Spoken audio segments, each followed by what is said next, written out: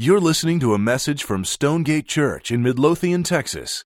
For more information about Stonegate and additional audio resources, visit stonegate-church.com. Well, good morning. It's great to be with you for many different reasons. One reason is Midlothian has a soft spot in my heart. My sister has lived here for, I think, over 20 years. And when I was a kid, we'd come up here. She moved up here, her family, when I was still at home, living with my parents. And I used to call this middle of nowhere. And now it's somewhere. I mean, Midlothian's changed a lot over the years. I remember when you got your Walmart, my sister's like, yeah, we got a Walmart. Like, I live in Houston. We got Walmarts everywhere. And I came here, and your Walmart's better than our Walmart. That's all I'm saying. A little Walmart envy right now, okay? And another reason great to be here is as I really love your pastor. You have a great pastor. And I'm not just saying that. I know we don't know each other, but I don't say it about every pastor, okay? I'm saying it about Rodney. And we got to meet Rodney and Laura this summer at a Acts 29 pastor's retreat that we were at in Vail, and my wife Kathleen and I just fell in love with them, and we had like a lunch, and then I think we talked like in that little weird cafe there for like a couple hours after, and I just love this guy. I mean, it's a sad thing to say, but it's really a rare day when a guy that's a pastor, a man that's a pastor, isn't just trying to be a CEO or trying to build a big show with his name on it, but really wants to shepherd people to know, love, and follow the Jesus that's in the Bible. And that's the kind of pastor you have. And so I love him. I think he's a great guy. You are blessed to have him and Laura. And so, buy them lunches, buy them meals. The offering baskets, put like Starbucks gift cards in there just with his name on it. That's for free, Rodney. I'm helping you. I'm a helper. And just, love on him as much as you can, or I'll come down here and hire him or something. No, I'm just kidding. I won't do that. So, look at me kind of mean. Don't take him. I won't take him. But he's a great guy. And so it's great to be here. Like I said, earlier, my name's Chuck, and I pastor a church in Sugar Land. Been married for almost 18 years. I have 4 kids, a 12-year-old girl, about to be a 10-year-old girl, 5-year-old boy, 3-year-old little girl. And so I'm very tired all the time, and my wife is even more tired all the time. But it's really good to be with you this morning. If you have your Bibles, why don't you open them back up to Mark chapter 14. Mark chapter 14, I don't have that page number that you guys on. It's 700 and something, I think, or something like that. I don't know how you feel about extravagance when people go overboard with something. Sometimes it can just be a little uncomfortable. It can be a little strange and a little odd.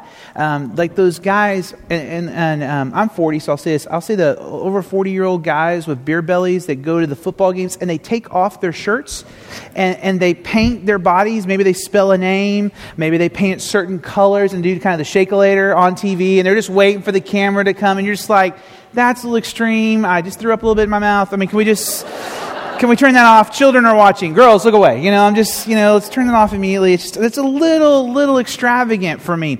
Or like on Thanksgiving this year, my family and I went to downtown Houston for the Thanksgiving Day parade. And then, like I said, I live out in Sugar Land, which is suburbs. So we're driving back out to Sugar Land, and we pass our Best Buy in Sugar Land. And already at 11 a.m. on Thanksgiving Sunday, someone has a tent set up outside Best Buy, camping out for the sales on Black Friday. And that's just a little extreme to me. I'm thinking, you think Mama's happy with that? Unless Mama's camping out. She's like, we're getting a bigger TV, But that's a little extreme for me. I'm not going to do that. If you did that, no, maybe you got a great deal, but that's just a little extreme for me.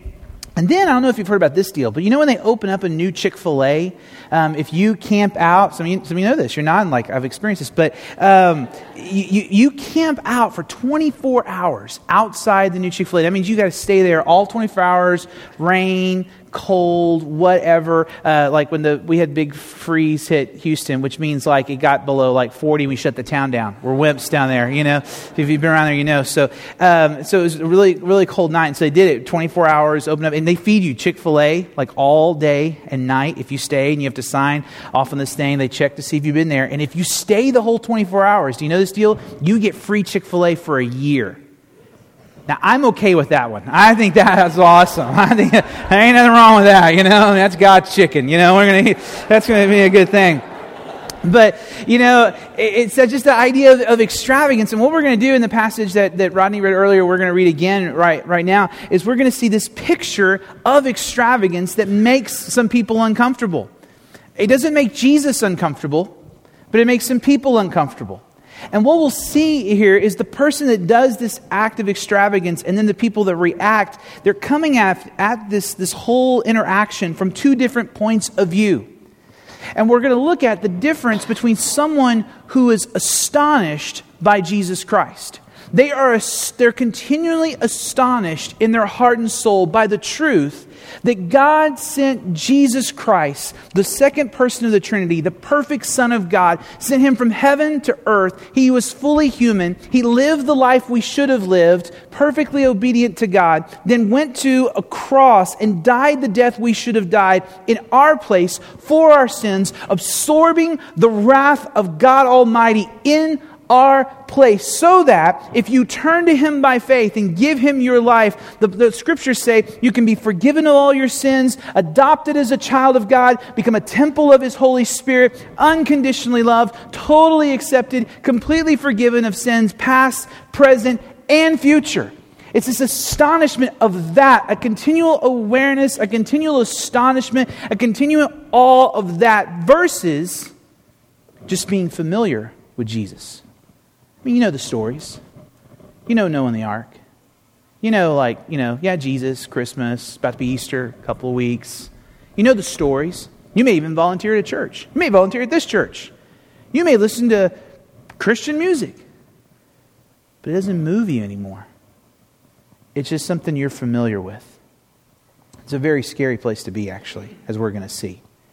So let's look at this story again. Mark chapter 14, starting in verse 1, we'll read the passage again.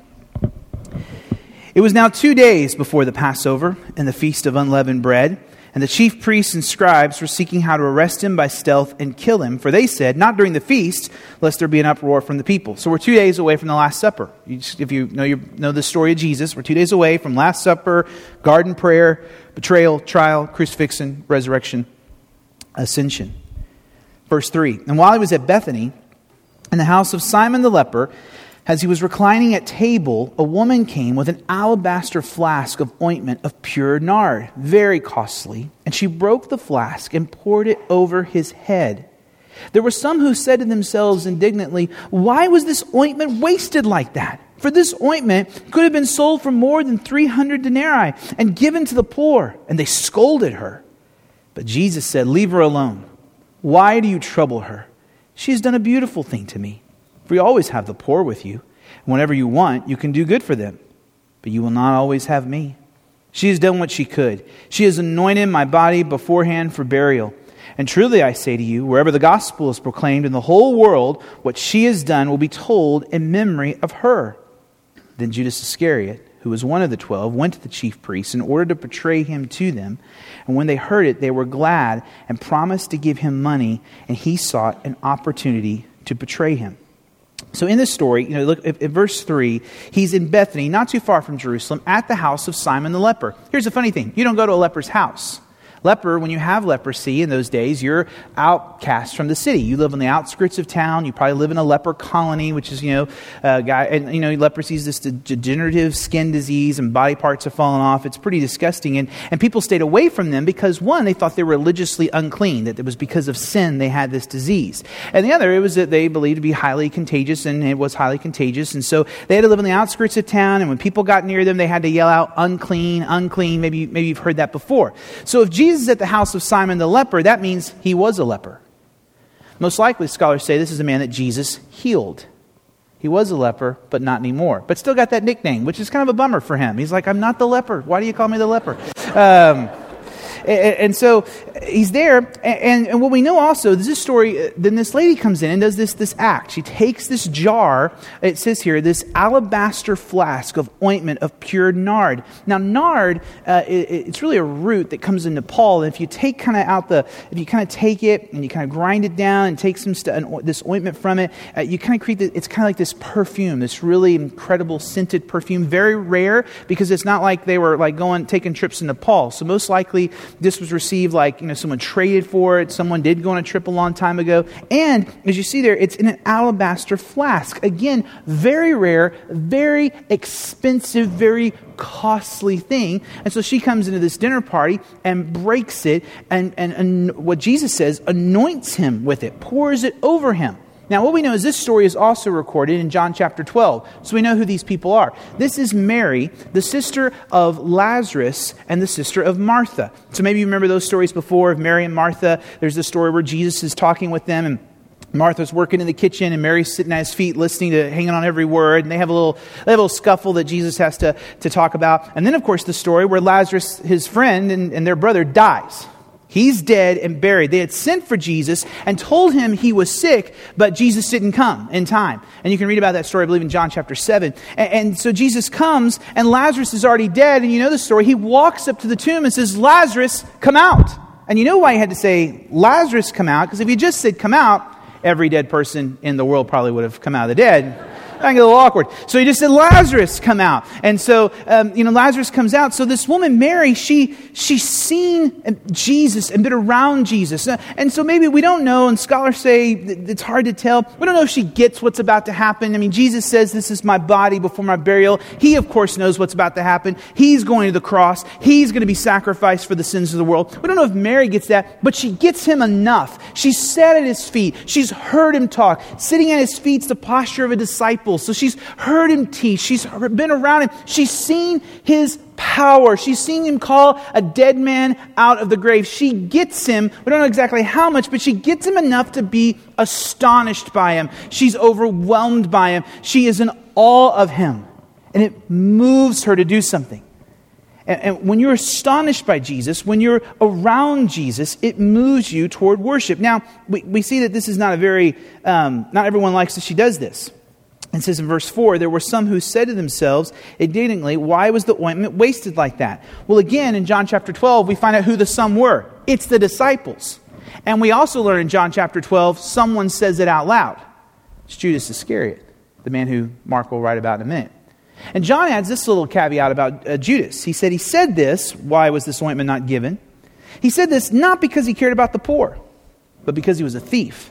And having charged the money bag, he used to help himself to what was put in it. So you have Judas, who's around Jesus a lot, works for Jesus. And you have Mary, who we know has heard his teaching, seen his power, and astonished by him. And when you're astonished by Jesus, when you're astonished by who he is and what he's done, and it's just landed in your heart, it's dropped from your head down into your heart and soul, then you worship. And worship, and David and I think most of the worship team, and I know Rodney would say, worship isn't just singing. That's worshiping through singing. Worship comes from the old Anglo-Saxon term worth-ship. How we treat royalty. It's showing someone their worth and how much they're worth to you. So she is showing in this picture how much Jesus is worth to her. And so as we go through this story here, we're going to see 4 things about a person who's astonished by Jesus and who worships him out of that astonishment. And then we're going to look at a picture of someone who's just familiar with Jesus and what that brings to the human heart. So first of all, the picture of worship, the picture of someone astonished by him. Because in Romans 12, it says, the Apostle Paul says, "I appeal to you, therefore, brothers, by the mercies of God, to present your bodies as a living sacrifice, holy and acceptable to God, which is your spiritual worship." The New International Version translation, different translation than what's on the screen, which is the ESV, that's the Bible's under your chairs. The New International says, in view of God's mercies. So when you view the mercy of God, when you're astonished by the mercy of God, when you're astonished by Jesus, as Mary seems to be here in this passage, you worship. You offer your whole life, your whole self to show God, to show Christ how much he means to you. So 4 things here. Number 1, worship is about worth. It's about worth. It's about grateful love. It's about answering this question. What is Christ really worth to you? I know you might sing songs to him. You might even raise a hand every now and then. You may get carried away and raise 2 hands every now and then. You may give an offering sometimes. You may tithe. You may have a family Bible. What's he worth to you? What's he worth to you? Because it costs something to follow Jesus. Every act of integrity, every time you forgive someone, every time you take time to serve, every time you take time to, say a kind word, to step out of yourselves and be about something bigger than yourself, it costs you something. But is he worth that to you? I mean, how much is he worth to you? Is he worth just an hour on Sunday? Is he worth just a couple of bucks you throw in the offering basket? You might say, well, no, I'm a tither. He's worth 10%. My pushback would be, he's only worth 10%? I mean, if you've been astonished by him, if you've been astonished by his grace, if you've been astonished by what he's done for you, you've been astonished by his love, you've been astonished by the fact that he absorbed the wrath of God for you, then he should mean everything to you. He should be worth it all to you. Because you know that if it wasn't for his grace, not only right now should you be dead in hell because you offended a holy, just God. So every moment you're alive is grace, but if you've met him and you know him and you've received his forgiveness, then you're his child. You're not just getting common grace everyone has right now. It's not dead. You've got saving grace. He should be worth everything to you. He should be worth everything that's in your checking account. He should be worth more than all your possessions. He should be worth everything. Your calendar should be always at his disposal. Because here's what I know. We look at each other's ATM balance and our ATM kind of receipts and stuff, what we've been using our check card on. We look at our credit card statements. You know what we discover about each other? What we value. I'd see how much you go to Starbucks. You see how much I go to Chick-fil-A. And we would know what each other values. We'd see how much our mortgage is. We'd see how much we care about things. We'd see those receipts to those clothing stores. We'd see those receipts to that bar. We'd see what we really care about. When you're astonished by Jesus, he's worth something to you. So everything you do, if we looked at your life, if we looked at your calendar, we'd find out what's important to you. And I'm not just talking about what you have to do on your agenda for the work week. I'm talking about your whole calendar. What you do in your recreation. What you do after work. You know what we find? What matters to you. You'd find what matters to me. So I come back to the original question. What's he worth to you? What's he worth to you?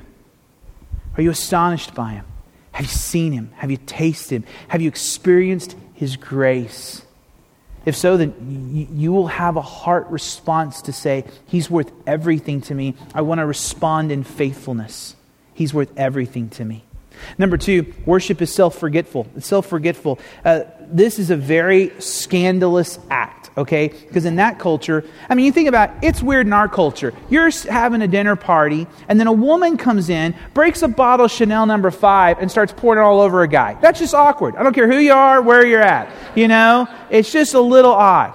And even in this culture, it's a lot odd. Because the women don't come into where the men were in this time, in this culture. And they don't come in uninvited or unannounced. I mean, the weirdest kind of upsetting thing would be is, guys, you're watching the afternoon football game and your wife decides to have a tea party right in front of the TV. It'd be like, whoa, it'd be like a little offensive to you. I mean, take that and take it to now the most social, scandalous act. That's what she's done. She's come in and she's done this thing, and she's forgotten her place. She's forgotten what's normal. She's forgotten what's socially acceptable. Because when you are astonished by Jesus, when you keep the cross of Christ in front of you, and you're astonished by his love, you're astonished by his holiness, you're wrecked by your sin, and then you kind of forget yourself. You just kind of forget what's proper and what's right, what everyone says is normal. And so things like sexual purity, unless until you're married, not unless, but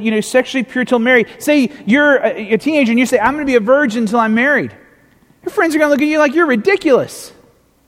I mean, people start talking about relationships like it's a car. You got to take this thing out for a spin. What are you talking about? He's worth it to me. I forget what everyone says is acceptable and normal. Have you seen him? Have you experienced him? Do we know the same Jesus here? Why would that be weird to you? Taking a week's vacation and going on a mission trip. Why would someone do that? A week's vacation. That is a precious commodity. Why would someone do that? Why would they just kind of forget to, go to the lake or go hunting or take the family on a trip and see the in-laws? Well, there's a reason why you want to see the in-laws, but why would someone forget that? Because something's happened to them. See, when you're a Christian, you're a true Christian, not what we're going to call in a minute a religiously lost person. When Jesus Christ, you've met Him and you're astonished by Him, something has happened to you. It's happened to you. It's not just something you believe. It's not just facts. Jesus called it being born again. The Apostle Paul calls it being a new creation. Something's happened. And so He's now worth everything to you, and now you just kind of forget your place in the world. Your place is with Him. Your place is for Him. You're self-forgetful. Oh, that's proper? I sort of forgot. I'm not so self-conscious anymore. I'm His. So worship is self-forgetful. Number 3, we see that worship here is wholehearted. Now, what do I mean by wholehearted? I mean, this is a deep emotional response. It almost seems kind of personal and intimate. Now, if you get past the kind of, it's awkward, she's pouring this over his head, it's kind of, it's this very, sweet smell that she's pouring on his hair and pouring on his head, and it's just like, this is a little uncomfortable. Why would we say wholehearted? Because she didn't just believe with Jesus in her head. It moved her to a response. She didn't just have emotions about Jesus. She didn't just have emotions and just kind of get a tear. She's not just the crier. Are you the crier? Or, do you ever? Who cries at movies? Come on, who cries at movies? Think some men raise your hand. I'm raising my hand. Guys. I mean, those dadgum Pixar movies. I went and saw Up with my kids, and first 10 minutes, I'm just like, she's dead. I mean, the guy's a widower. My oldest daughter and I were crying, consoling each other. My wife and 10-year-old looked at us like, could y'all get a grip? Pass the popcorn and quit this wine. And it's just, it's kind of, you're moved emotionally. See, when it's a wholehearted response to when you're astonished by Jesus, it's not just, yes, I believe these facts about Him. Yes, it moves me. I might shed a tear. No, it moves me to action.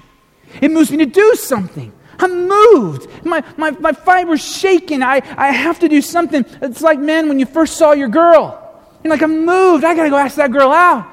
I got to go ask that girl to marry me. She's dating that fella. I'll kill him. They'll never find the body. I want her. I'm moved. You're moved. First time you saw that baby. That baby just right there in that hospital room. You hold that baby, man. You're like, nothing will keep me from loving you and protecting you. You're moved. It's like when you hear a good speech or you see a movie or something happens and you're moved out, I'm going to do something. I'm moved. I mean, we went on our men's retreat a few weeks ago at our church, and the guy that spoke on our men's retreat is actually coming here in a few weeks, men, and he's going to do a training event here. And Rodney will tell you about that at the end of the service. My friend Yancey Arrington, you should come and hear Yancey. It'll be awesome, and it's going to be great stuff. And because we just heard it all in my men's retreat. But we get about 60 men, and we're in this room, and we're singing. I don't know if you've been in a room where 60 men sing. But you got these voices singing. We're singing In Christ Alone. Y'all know that song? Y'all sing that song here? That's good. It's good, church. And you're singing this song In Christ Alone, and you got these men just singing. The walls are shaking. It moved me. I'm like, let's take off our shirts and rub raw meat on us and fight people. I mean, I moved. Let's go. I was just like, yes, this is incredible. Here are 60 men with their arms in the air singing Christ Alone, my hope is found. That moved me.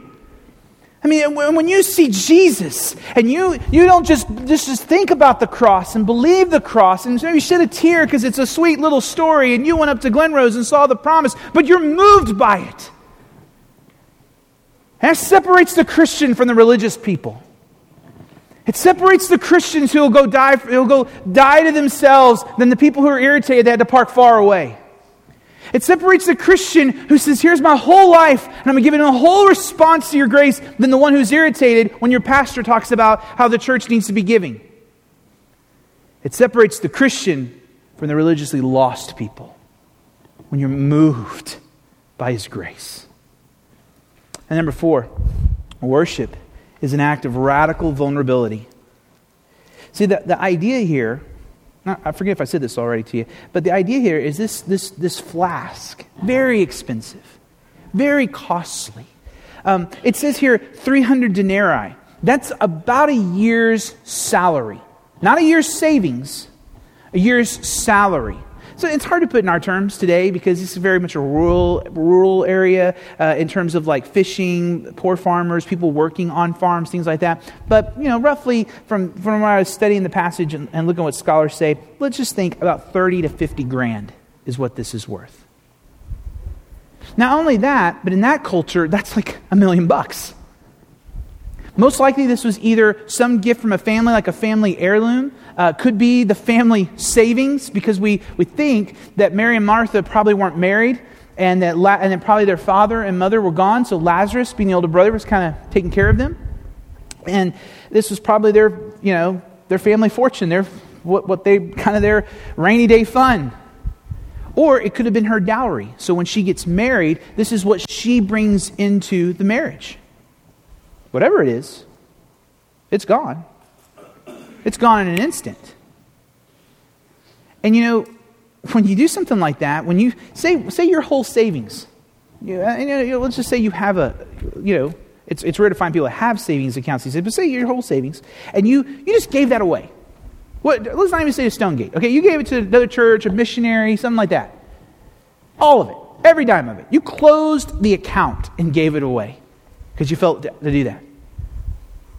You gave away your next paycheck. I know what you're thinking. Well, what if? What if we get sick? How will we pay the bills? What if the car breaks down? What if, what if so-and-so, I need to, pay medical bills for that? Or what if I lose my job? You're vulnerable. You're vulnerable. See, Mary is vulnerable now. She's radically vulnerable.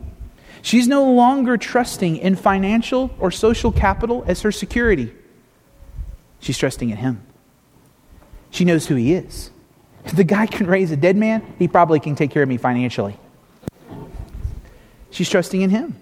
And when you're astonished by Christ, when you're astonished by the gospel, it's like I'm so moved, and I'm going to show how much He's worth to me, and I'm going to just kind of be self-forgetful and forget about myself and die to myself, and I'm going to move out and start following Him. I'm going to give my life away for His sake. I'm going to talk to my neighbors, and well, what if your neighbors think you're kind of crazy? Who cares? He's with me. I have Him. I'm going to start giving money away. I'm going to give money to my church. I'm going to give money to people when I have a need. I'm going to create a whole different account just for my Jesus fund, so I can give people when they have needs and do that. Well, what if you need that money? He'll take care of me.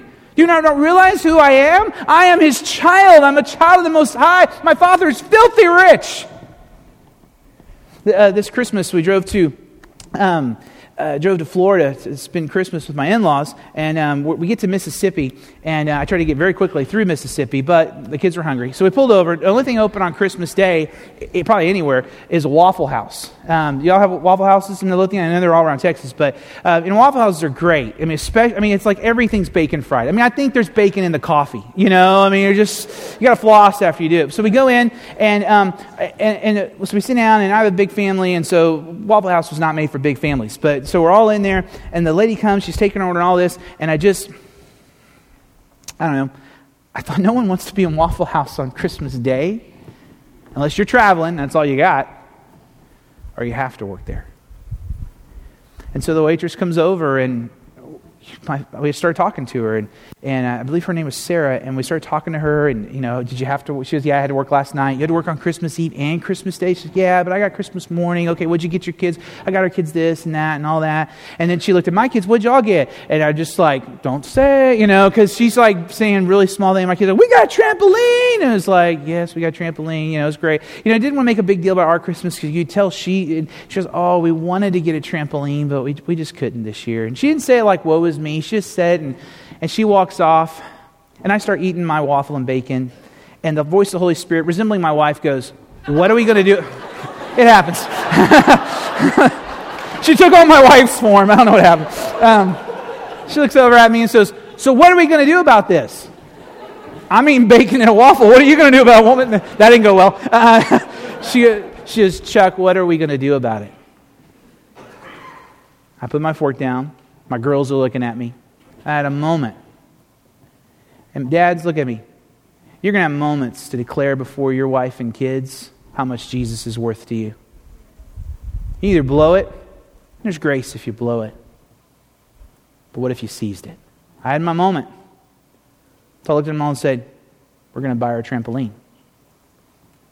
And my daughter was like, seriously? We're going to Walmart? You know, and I said, no, here's what we'll do. I call the manager over and say, I'm about to tip this lady $400. And I need to know that you're okay with that. Well, sir, of course I am. Christmas is the season to be jolly. May I ask why you're doing this? You know, and I'm like, don't make me punch you, okay? You know. And it's like, just will she be able to get the money, or does she have to split up with all the knuckleheads, especially you? And he's like, no, she'll get the money tonight. That's what I want to know. So she comes back over, and the manager's just kind of like looking and kind of freaking out. She comes back. It's a true story, and I know you don't know. I mean, call my wife. I'll give you our cell phone number. She'll tell you. And she comes back over, and I said, Sarah, I'm going to tip you $400 tonight, so you can buy a trampoline, because my trampoline cost $300, and I think it cost like $320 at Academy. I got the cheap one. Sorry. You know, but the extra money's for the little gates. Your kids don't bloody their heads, or your friends come over and bloody their heads, and then you get sued. I'm a giver. And I say, would that be okay if I tipped you for that? Just burst into tears. Why would you do that? Another opportunity. I've blown many opportunities, man. Don't make me the hero. I could spend the rest of our day telling you about my opportunities I've blown.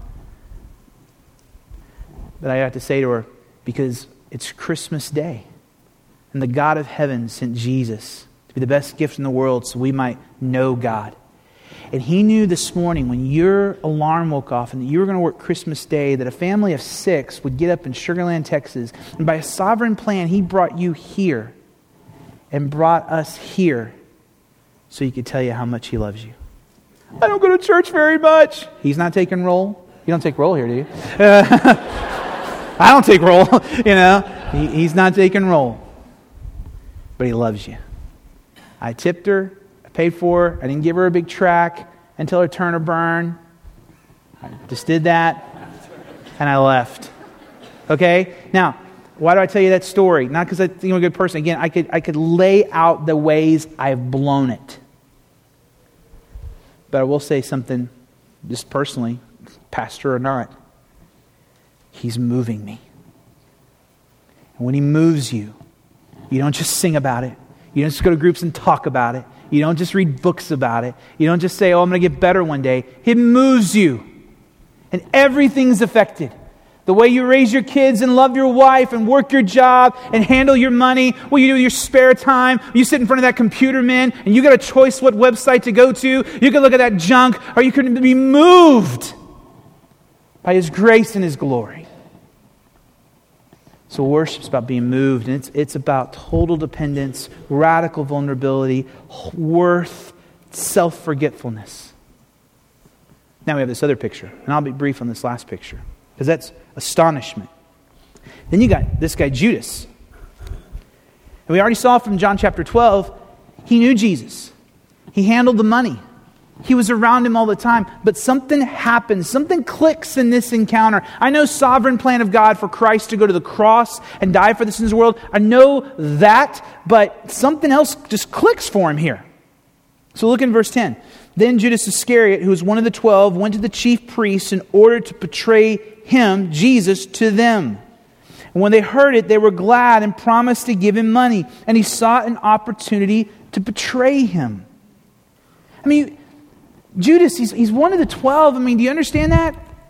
I mean, let's just understand what that means. It means that he saw it all. He saw Lazarus come out of the grave. He saw the lame men get up and walk. He saw the blind man see. He saw the people filled with demons coming, talking out of this growly voice, head spin 360s. He saw Jesus say, "Be gone." He was in the boat when the storm is blowing up and being cast over, and they think they're going to die, and they wake Jesus up, and he wakes up and he says, "Be quiet and stay quiet." And he tells a hurricane that, and it stops. He saw it all, and he betrayed him because he wasn't astonished. We know from history, we believe that Judas was a zealot. And a zealot was someone who believed that when the Messiah came, he was going to march into Jerusalem and kick out the Romans. Take swords in hand, paint your face half blue, wear a kilt, say freedom, and march in there and make it happen. And Jesus wasn't doing that. Jesus wasn't going on Judas's agenda. See, in the kingdom of God, the one who has the agenda is the king, not the subjects. And so we need to have this picture of Judas, because here's the deal. If you're not astonished, you're one of two, by the gospel, you're one of two things. You either have gotten religiously cold to it, you're a believer in Christ, but you've just gotten cold to it. Or you're religiously lost and you've never known Him. You've been around this stuff. You're familiar with Him. You're familiar with Him. And you might say, what does that mean? How can I be familiar with it and not be a Christian? The Bible says so. Matthew chapter 7, Jesus said this. Do we have this verse? Matthew 7. Jesus said, "Not everyone who says to me, 'Lord, Lord,' will enter the kingdom of heaven, but the one who does the will of my Father who is in heaven. On that day, many will say to me, 'Lord, Lord, did we not prophesy in your name and cast out demons in your name and do mighty works in your name?' And then I will declare to them, 'I never knew you. Depart from me, you workers of lawlessness.'" I mean, you get that? And here's the thing. 2 Corinthians 13:5. We probably don't have that, do we? 2 Corinthians 13:5 says, "Examine yourselves." Keep this up for a second. "To see whether you're in the faith, test yourselves." You can write that verse down. 2 Corinthians 13:5. "Examine yourselves to see if you're in the faith. Test yourselves." Here's the deal. That verse is meant for somebody. That verse is probably meant for somebody in this room. That's what's scary. I've been a Christian. I really met Christ at a camp when I was a teenager. I've been in pastoral church ministry since about 20. I started working in churches. This still scares me. Because look at it. They did all this stuff for him. And people like you saying, I volunteered at the church. I went to Vacation Bible School when I was a kid. I walked the aisle and I took the man by the hand and signed the card. I got put underwater and brought back up. I got sprinkled when I was a kid. Here's the deal, friends. None of that makes you a Christian. Faith in Jesus Christ alone makes you a child of God. Only that. It could be you. Judas isn't just the bad guy in the passion plays and in the Jesus movies. He's a warning to us that you can be so familiar with Jesus. And if you're a Christian, your heart grows cold to the gospel, or maybe you're not a Christian and you're just religiously lost. And friends, I've been in the Texas area pretty much my whole life. Here's what I know about us. We got churches everywhere, buildings with crosses on top, schools, convention centers filled with churches. This verse is true for somebody. It's got to be. He wasn't just talking. And so it should scare us. It's okay to be scared. It's okay to test yourselves, 2 Corinthians 13:5 says. So I'm going to give you a couple of pictures here that we see of Judas in this passage, and then we're done, of being religiously lost or religiously cold. The first thing is an undercurrent of anger in your life.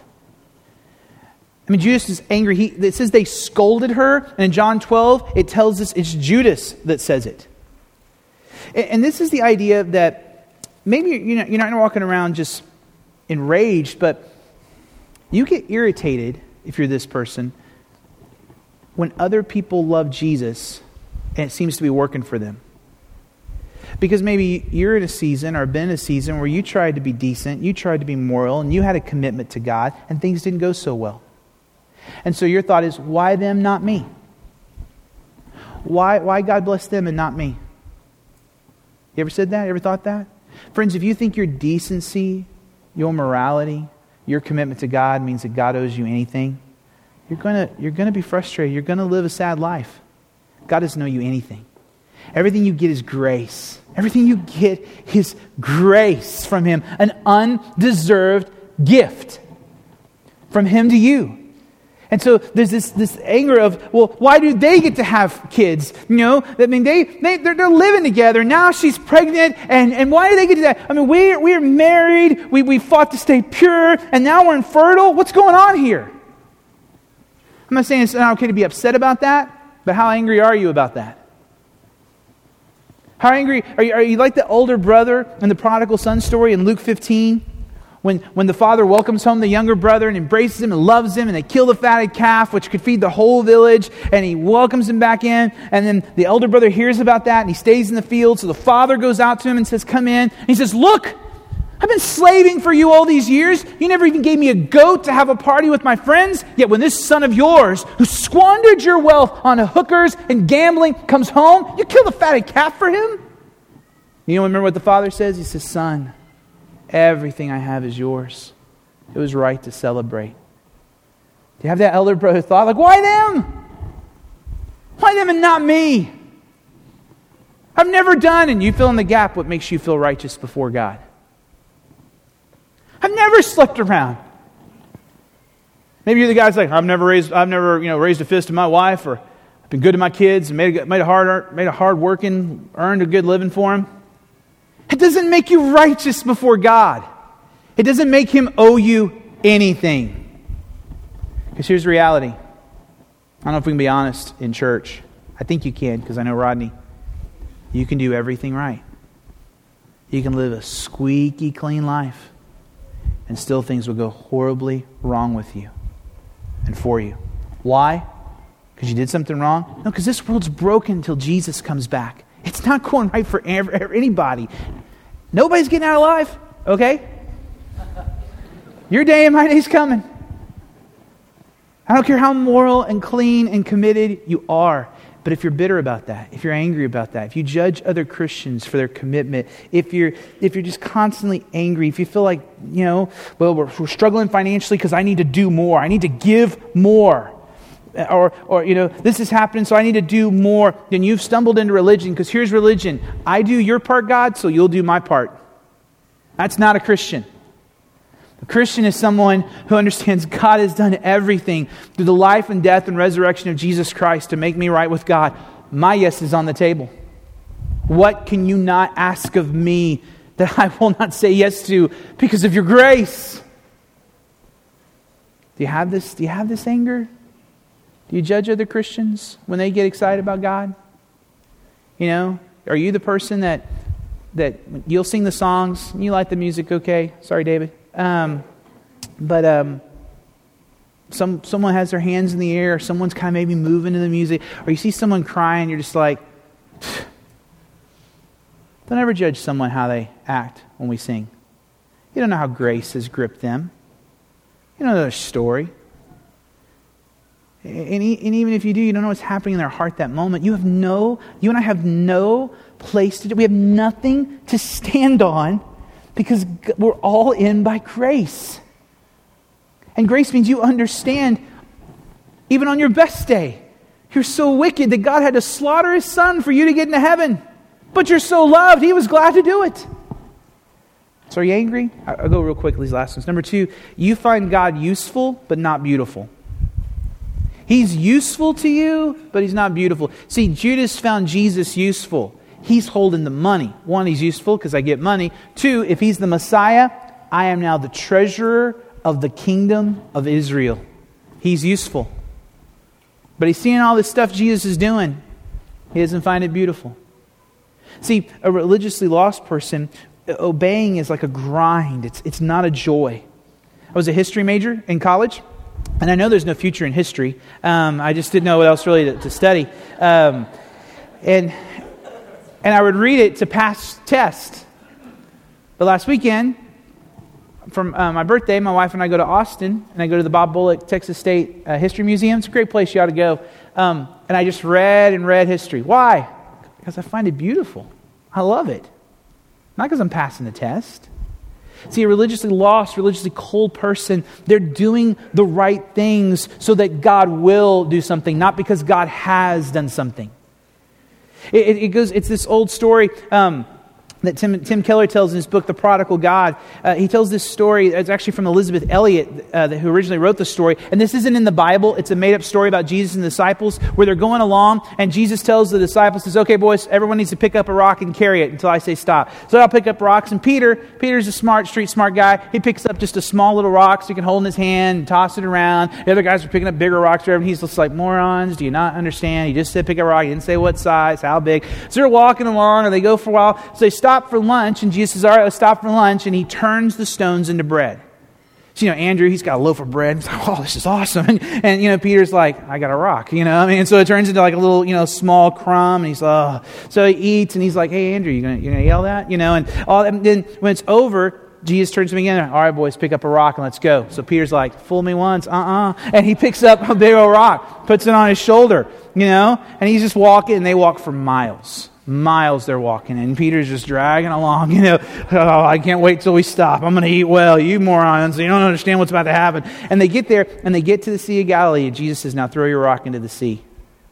And they're all thrown into the sea, and Peter's just like, my bagels. He throws it into the sea.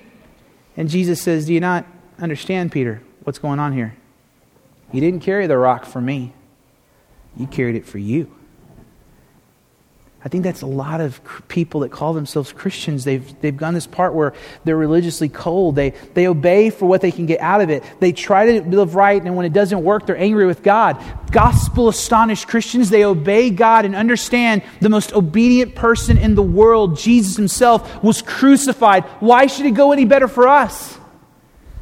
They obey to delight and resemble God, not so they can get things from God.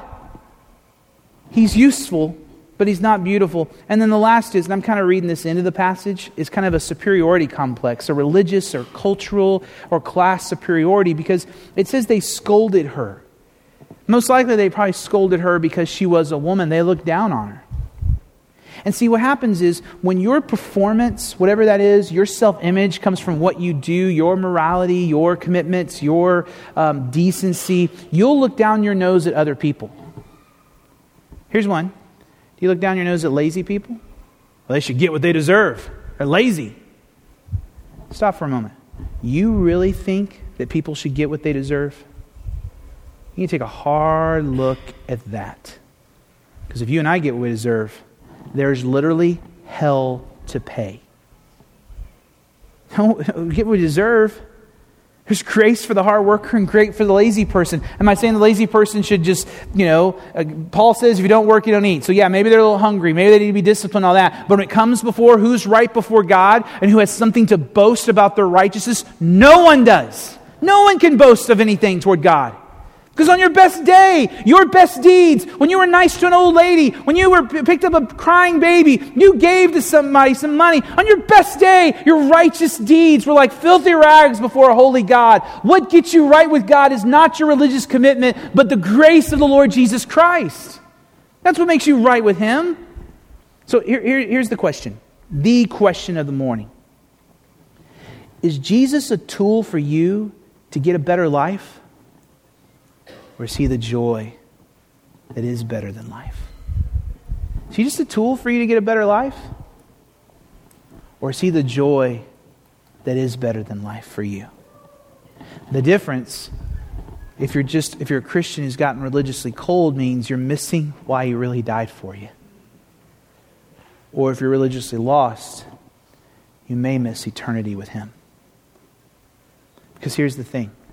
God the Father took the most valuable commodity in the universe, the most rare, only one like it of its kind in the universe, the second person of the Trinity, His dear Son, Jesus Christ, the second person of the Trinity, the Word of God made flesh.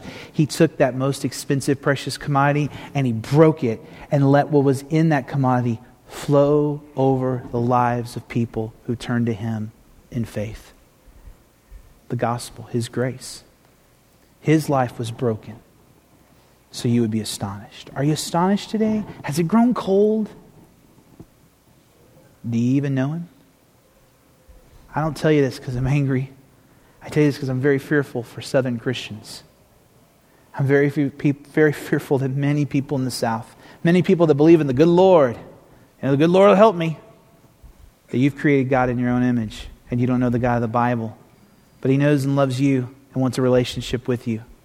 So turn from your self-made religion and embrace Christ by faith. Let's pray together.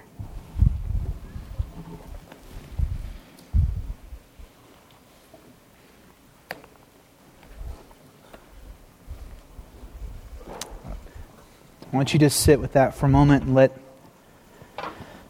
examine yourself. Are you religiously cold? Maybe you sense a little coldness coming in.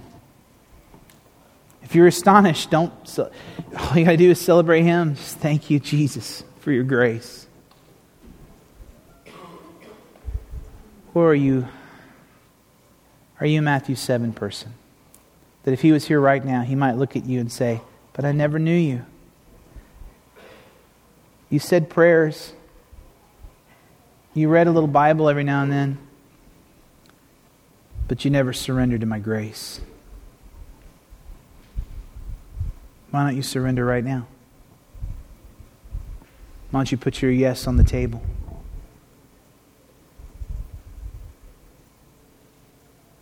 Why don't you pray something like this? Dear Jesus, I know I'm more wicked and sinful than I even realize. But I also know because of what you've done, I'm more loved and treasured than I even know. Will you forgive me of my rebellion against you? Will you cleanse me of my sin? Make me your child. Accept me for your sake. I surrender my life to you. It's not magic words. It's more about what's happening in you. Holy Spirit, I ask you to come do what you do. Jesus said you would come and convict us and convince us of righteousness and sin. Would you do that now? Would you convict us of growing cold or of not being in your family? Would you convince us of how glorious Jesus is? Would you reveal Him to us now? In your name. Thank you for listening to this message from Stonegate Church, located in Midlothian, Texas. For service times, additional audio and study resources, as well as information about our church, please visit us at stonegate-church.com.